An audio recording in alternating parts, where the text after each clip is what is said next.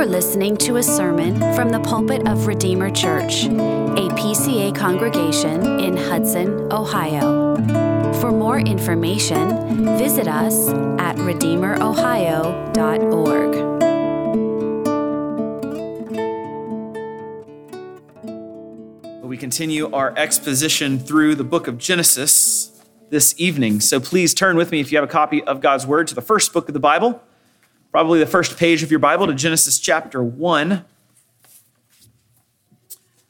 We are kind of in the middle of a two-part sermon on the days of creation, the 6 days of creation. And we're going back to the beginning of where it all began, of where this world began, of all things, how God made the heavens and the earth. So we're going to be spending our time again this evening in verses 3 through 25 of chapter 1. But let us begin in verse 1 for the sake of reading this evening. So hear now the word of the Lord from Genesis chapter 1, verses 1 through 25. In the beginning, God created the heavens and the earth. The earth was without form and void, and darkness was over the face of the deep. And the Spirit of God was hovering over the face of the waters. And God said, "Let there be light," and there was light. And God saw that the light was good, and God separated the light from the darkness. God called the light day, and the darkness he called night, and there was evening, and there was morning, the first day. And God said, "Let there be an expanse in the midst of the waters, and let it separate the waters from the waters." And God made the expanse and separated the waters that were under the expanse from the waters that were above the expanse. And it was so. And God called the expanse heaven, and there was evening, and there was morning, the second day. And God said, "Let the waters under the heavens be gathered together into one place, and let the dry land appear." And it was so. God called the dry land earth, and the waters that were gathered together he called seas. And God saw that it was good. And God said, "Let the earth sprout vegetation, plants yielding seed, and fruit trees bearing fruit, in which is their seed, each according to its kind on the earth." And it was so. The earth brought forth vegetation, plants yielding seed according to their own kinds, and trees bearing fruit, in which is their seed, each according to its kind. And God saw that it was good. And there was evening, and there was morning, the third day. And God said, "Let there be lights in the expanse of the heavens to separate the day from the night. And let them be for signs and for seasons and for days and years. And let them be lights in the expanse of the heavens and give light upon the earth." And it was so.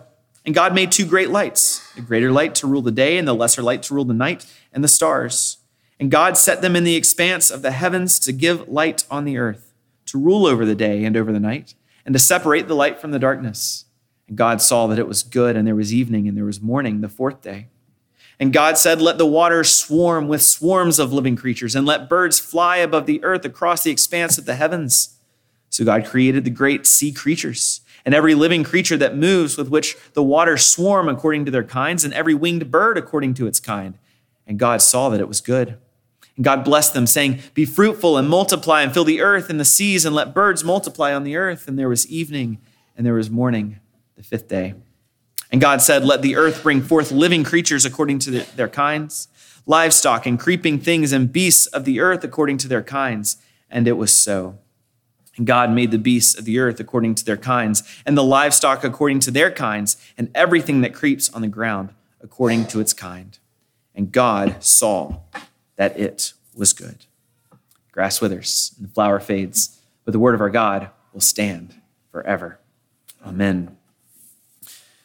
We're jumping back into this text, and as we said, it's highlighting that God made. Not necessarily, first and foremost, how he made, but it's that God made. As one commentator, John Collins, said, this is exalted prose, highly structured, and a beautiful description of this incredible work of creation.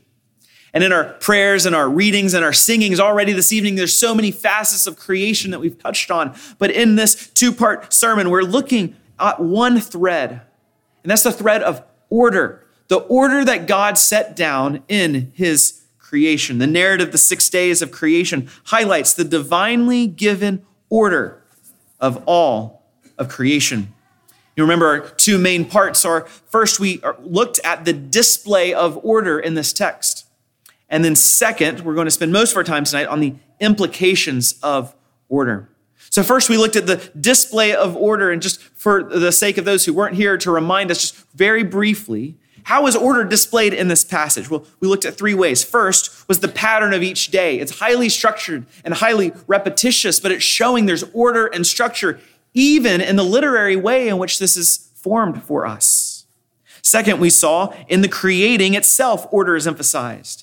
Distinctions are made. Days 1 through 3, there's separations going on. According to its kind is a refrain used throughout, speaking of the generation of animals and plants after their own kind. So there's order in the creation itself.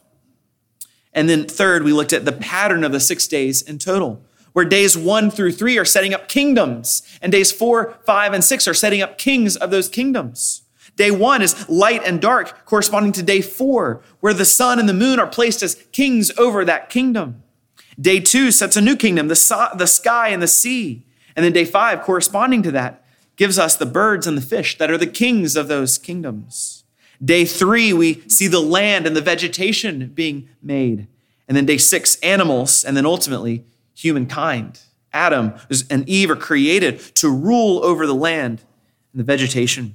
And this highly structured pattern is again showing us order, all culminating on that day 7, that Sabbath rest for all of creation. This intentional construction of this narrative shows us in every way how deliberate, how purposeful God was in making and putting all things in order. And so with this order here in the text, in the creation, we are looking at tonight 4 implications of the order in creation. And we looked at the first last time. God is supreme. You notice nowhere in this passage is there any hint of unrest in creation. There's nobody trying to usurp God's authority. God comes in and creates how he wills. There's no fight. There's no argument. God is the creator. He is supreme. All things in heaven and earth are subject to him. So now we move this evening to the second implication. And now we'll slow down, hopefully not too much, and look at these final 3 implications of the order that we see in creation. And so the second implication is this: the scientific endeavor is legitimate.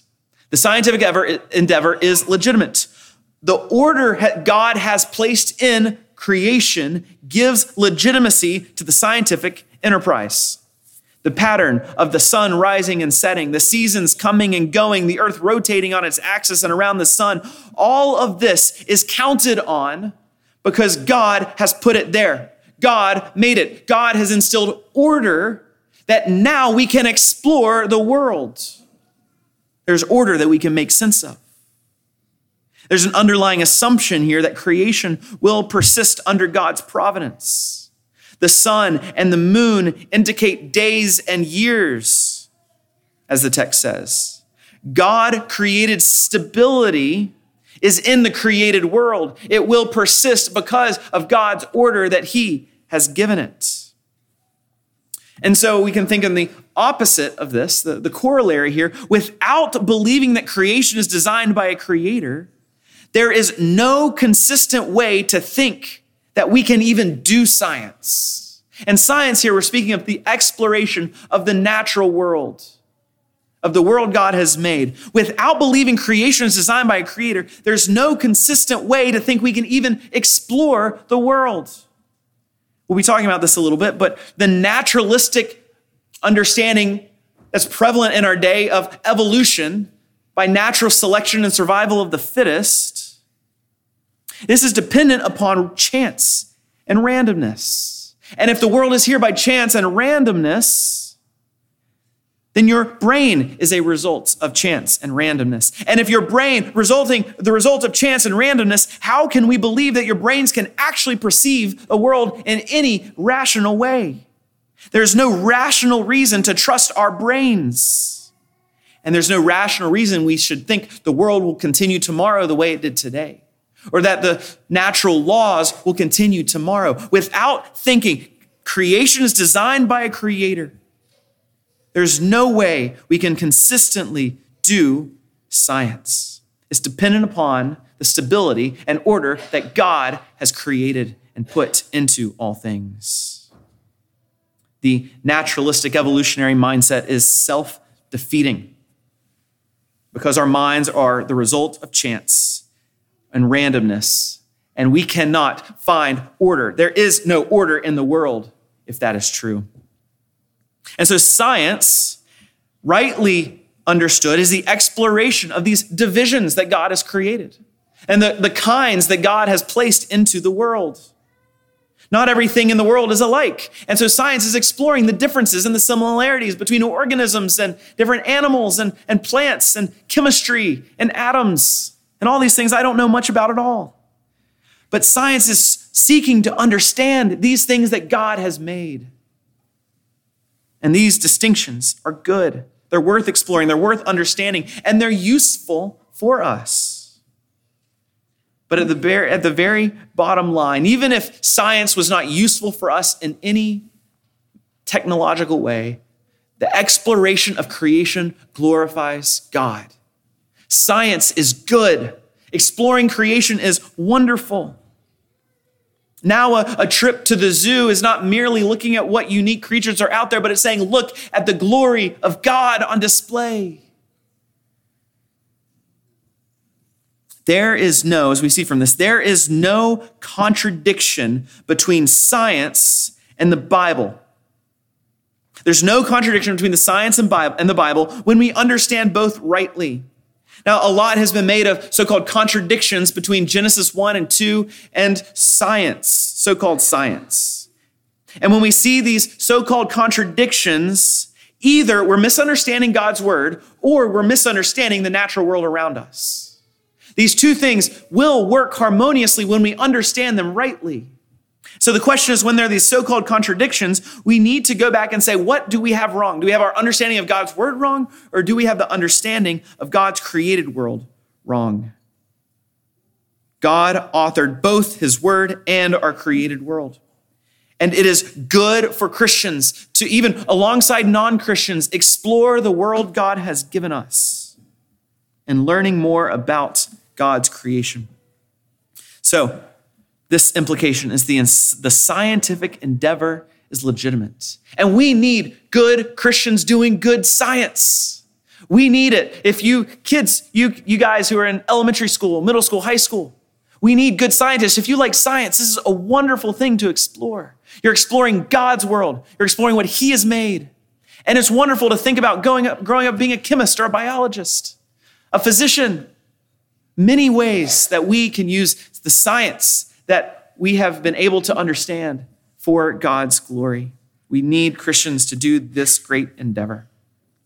The third implication is similar, but it's this: the world could only result from design by God. Implication of order is this: the world could only result from design by God. And really what I'm looking at here is some apologetics. Some of you are really into this and probably know, and certainly know, far more than I do. But I think it's important for us as Christians to understand the Christian, we'll say, worldview, understanding that God created all things, and compare that to other worldviews out there that we're coming in contact with daily. Right? Even when you listen to political commentary, often they're referencing evolutionary biology. Well, people act this way because of evolutionary biology. Just it's such a natural thing people say in our world. And we need to be aware that these are two different worldviews. A worldview that God created all things. And then the other worldview, primarily that we're going to think of tonight, is the worldview of naturalistic materialism. And that worldview, typically, the proponents of that worldview tell us that we came to be where we are today as a result of evolution by natural selection and survival of the fittest. And I want us to think about that today. Think about that for a few minutes. And most of the rest of our time will be spent thinking about this. And how does the creation account help us and enable us to think critically about the Christian worldview, but also non-Christian worldviews, and understand the holes in their worldviews? This theory of natural selection, as we said a few moments ago, is dependent upon pure chance. Accidents of nature created life, they say. And once life was created, genetic anomalies and mutations have allowed life to evolve into more complicated life forms. So says this view. And I want to mention for us 4 problems with this view. 4 problems with this view that's built upon a materialistic, naturalistic worldview. And the first is this: the problem of the appearance of life. John Lennox, in his book Cosmic Chemistry, which I'm going to mention a few times, and I recommend as a great resource for further study on these things, he catalogs many different theories, many of them above my head that I don't quite understand, that scientists are exploring to try to explain how life got here in the first place. And even non-Christian scientists are trying to understand, and they admit things like this. Non-Christian scientists will say this: no solution of the origin of life problem will be possible until the gap between the 2 kinds of chemistry is closed. The 2 kinds of chemistry is a chemistry of life and a chemistry of non-life. And until we can bridge that gap in basic chemistry, scientists have no idea how life originated. And indeed, James Tour, who's a contemporary American chemist, one of the most widely published in his field, he said this: "We synthetic chemists should state the obvious. The appearance of life on Earth is a mystery. We are nowhere near solving this problem. The proposals offered thus far to explain life's origin make no scientific sense." Scientists acknowledge science itself cannot explain how life has come onto the scene. And Tour goes on to say, or elsewhere says, based on what we know of chemistry, life should not exist anywhere in the universe. Life's ubiquity on this planet is utterly bizarre, and the lifelessness found on the other planets makes far more chemical sense. So what are we going to say? That science tells us how we got here, or that the God of heaven and earth explains how we arrived where we are? Life is a result of God's creative action. We are not simply materialists, naturalists who think the world we see is all there is. Because if that's the case, life is impossible. There's a great problem with the appearance of life itself. Second, related, the second problem is this: the genetic evolution is practically, mathematically impossible. Lennox says, Richard Dawkins contends that unguided natural processes can account for the origin of biological information. No external source of information is necessary. So here he's talking about biological information, which is DNA, roughly, right? He's speaking here of DNA. How did this information get to be compiled in one place for us to have life and life to continue to propagate? Dawkins says natural processes alone can account for all of this biological information. This genetic information is incredibly complex, more complicated than anything we can understand to date. And just to demonstrate how improbable it is for all of this information to come together and to be correct and to be helpful, I want to show a couple different examples.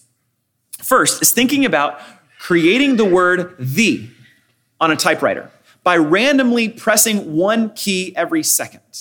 How long do you think it would take to create the word "the"? Just again, at random, pressing a button on your computer. One scientist, Russell Grigg, he calculated that it would take 34.72 hours to happen upon 3 letters. 3 letters. It's nothing compared to the extent of DNA and the information it contains. He goes on, Lennox goes on, summarizing Grigg's work, to produce something as long as the 23rd Psalm, a short Hebrew poem made of 603 letters, verse numbers, and spaces, would take on average around 10 to the 1017th power years.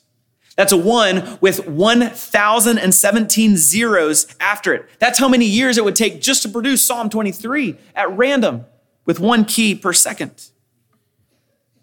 And let's go to another example. Fred Hoyle and Chandra Wickramasinghe, probably didn't say that right. Together they did a study and thinking about this, and they said this: troops of monkeys thundering away at random on typewriters could not produce the works of Shakespeare for the reason that the whole observable universe is not large enough to contain the necessary monkey hordes. The same is true for living material. The likelihood of spontaneous formation of life from inanimate matter is 1 to a number with 40,000 zeros after it. It is big enough to bury Darwin and the whole theory of evolution. There was no primeval soup, and if the beginnings of life were not random, they must therefore have been the product of purposeful intelligence. And there's not enough space in our universe for monkey hordes to even create Shakespeare, which again is nothing compared to the information encoded within the DNA in every single cell of living material. Now, most non-Christians agree that pure random processes cannot account for this genetic information. So where are they? Where do they go? There's no theory left to explain these things. So that's the second problem here. The first was the appearance of life. Now is the second, the genetic evolution is practically, mathematically impossible. And the third problem here we see, the hypothetical earlier stages of development are not coherent. Because evolution and natural selection require previous stages of development to get to where we are today. That's their whole theory. So we went through various stages of simple life forms to medium complicated life forms to now complex life forms. But these hypothetical earlier stages of development are not coherent in two ways. I'll show why. First is the idea of irreducible complexity. You may have heard of this before. And the idea is basically this. There are many things that require the interdependency of two complex systems to survive. Two or more separate systems evolving simultaneously to create one output is exponentially more unlikely than one system, which even one system evolving is incredibly unlikely. So in other words, you have a system that requires two separate things that are interdependent with one another. And you can't have just one by itself because that does not achieve the end result. You need two separate systems to work together. Think of a mouse trap, for example. It has several different pieces, and one piece evolving will not get you a mouse trap. You need two separate systems that work together to create the one mouse trap. And there are many ways that we see this in the human body, in creation, among animal life, where creation is irreducibly complex. It cannot be distilled down into more simple stages of life. And so the hypothetical earlier stages of development here are not coherent. And the other example is this. There is no indication that there is such thing as primitive cells that permit more complexity to evolve out of it. And this has long been the theory that primitive cells were created and then evolution brought more complex cells out of it. There's no indication that such a thing exists. Jacques Monod, who is not a Christian, said this: "We have no idea what the structure of a primitive cell might have been. The simplest living system known to us, the bacterial cell, in its overall chemical plan is the same as that of all other living beings. It employs the same genetic code and the same mechanism of translation as do, for example, human cells. Thus, the simplest cells available to us for study have nothing primitive about them. No vestiges of truly primitive structures are discernible." So yes, while some cells are more simple than others, scientists acknowledge they're not more primitive than others. There is no coherent earlier stage of development that scientists have discovered. And so this world could only result from design by God. That's the only way it makes sense. And the fourth example, the fourth apologetic here I want to offer, this defense of this idea is this: the moral ambiguity inherent in a naturalistic worldview. There are many non-Christian dogmas about morality today. Just read the newspapers, watch social media, human rights, justice, right? These ideas you'll hear ad nauseum. And indeed, these actually are grounded in the image of God, and there's something really true to these calls for justice and rights, absolutely. But they've been perverted in our world. and they find their roots in the order that God has embedded in creation. But apart from God, why in the world can somebody call for justice, a morality, a standard of good and evil if there is no God who's ordered the world? If the world is completely random, if the world is simply chance, what are you telling me I can't do something? There's no coherent reason for morality to exist if God does not exist. The naturalist, the one who's the proponent of a naturalistic evolutionary view of the world, cannot tell you what to do. They cannot bring morality to bear on any argument they have and be consistent. Their worldview does not give a basis for morality. But indeed, they're tapping into something that is true. They're tapping into the fact that God made heaven and earth, tapping into the fact that they are made in God's image, that there is an order to the world. And when there's injustice in the world, we all cry out. And yes, sure, some views of justice are warped and perverted, and we want to correct that with God's word. But we must acknowledge that the morality in all human beings, we all have a sense of what is true and right to some degree. It's because God created the world with order and purpose. And that brings us to our final implication of order today. God is supreme. The scientific endeavor is legitimate. This world could only result from design by God. And then finally, God gives creation purpose. God gives creation purpose. By ordering the world, there's a purpose he is instilling and embedding in his creation. And we'll talk more about this specifically with relation to human beings next time as we look at humans being made in the image of God. But even before we look at that directly, look at all of creation. There's an order, there's a purpose. The sun is there for a reason. The stars are there for a reason. The birds and the fish are there for a reason. God's order are guide paths for how things are to operate. The earth is to rotate at a certain speed to maintain the days. Animals reproduce after their own kinds. The land and sea have their places so that life can flourish on earth. Human ordering, as I say, will come next time. But we see here that God is rightfully the lawgiver. And the law is embedded in the order that he is putting in his creation. An ordered nature is not amoral. It's not moralist. It is not without right and wrong values in it. What I mean by that is this.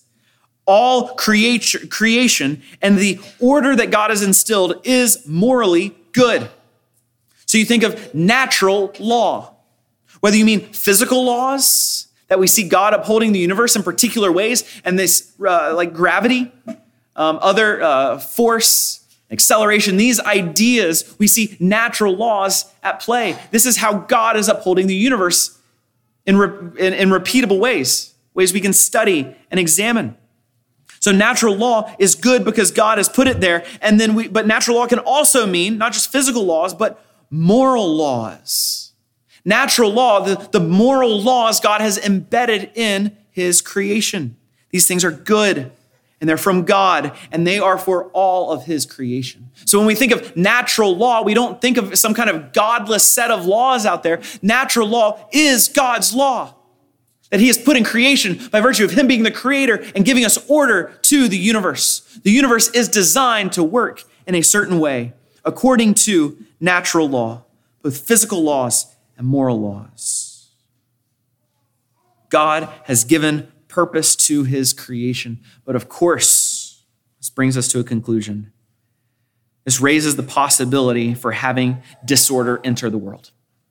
There is order, but there is the possibility of disorder entering the world. And of course, we know in our sin that's coming just a few chapters later that humankind rejected the God of Genesis 1. Where humankind has said, we want to be our own gods of the universe. We refuse to see his order and his handiwork. Because ultimately, what sin is, one way we can word it, is sin is a rejection of God's order in creation.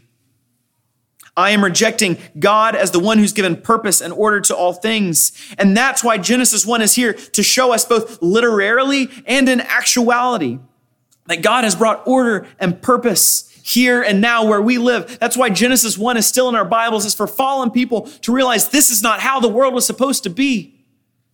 We see the corruption and the decay and the difficulty and the hardships and the trials and the pain and the suffering all around us every day. And Genesis 1 says that is not how it was meant to be. The pain and difficulty you experience is a result of sin disordering God's good creation. Genesis 1 was given for sinful people to understand a good God. But it also reorients us back to God who sent his only begotten Son in order to reorder the world. You go back to those beautiful descriptions in the book of Revelation of what the new heavens and the new earth are going to be like, and they're filled with descriptions of creation, but a creation rightly ordered. Or the prophecy that we see of the lion and the lamb laying down together. This is an ordered creation, a beautiful creation now reordered by Jesus Christ. Genesis 1, does it not lead us to yearn for Christ reordering all things according to God's purpose? We sit here in a broken world.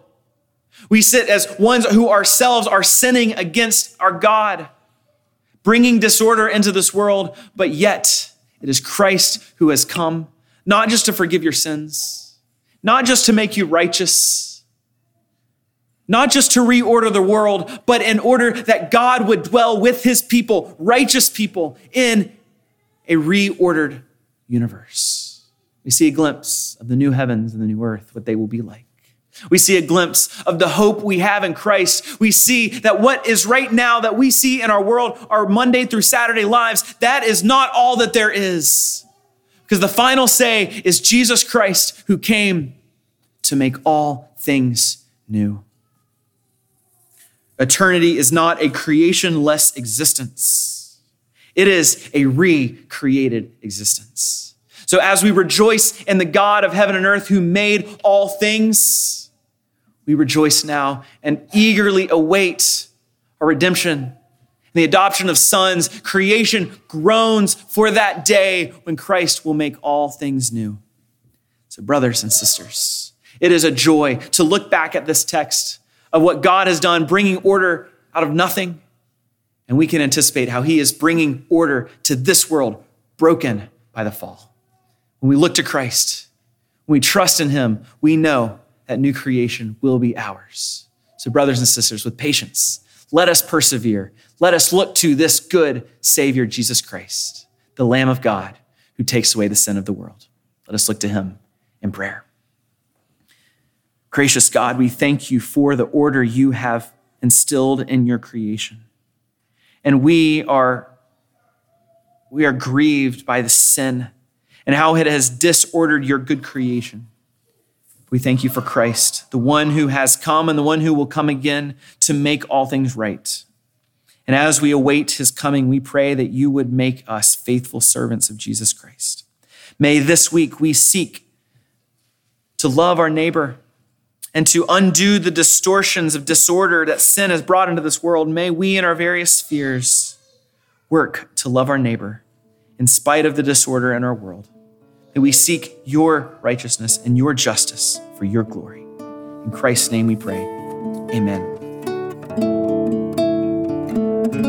Thank you for listening. For more information or to connect with us, visit us at redeemerohio.org.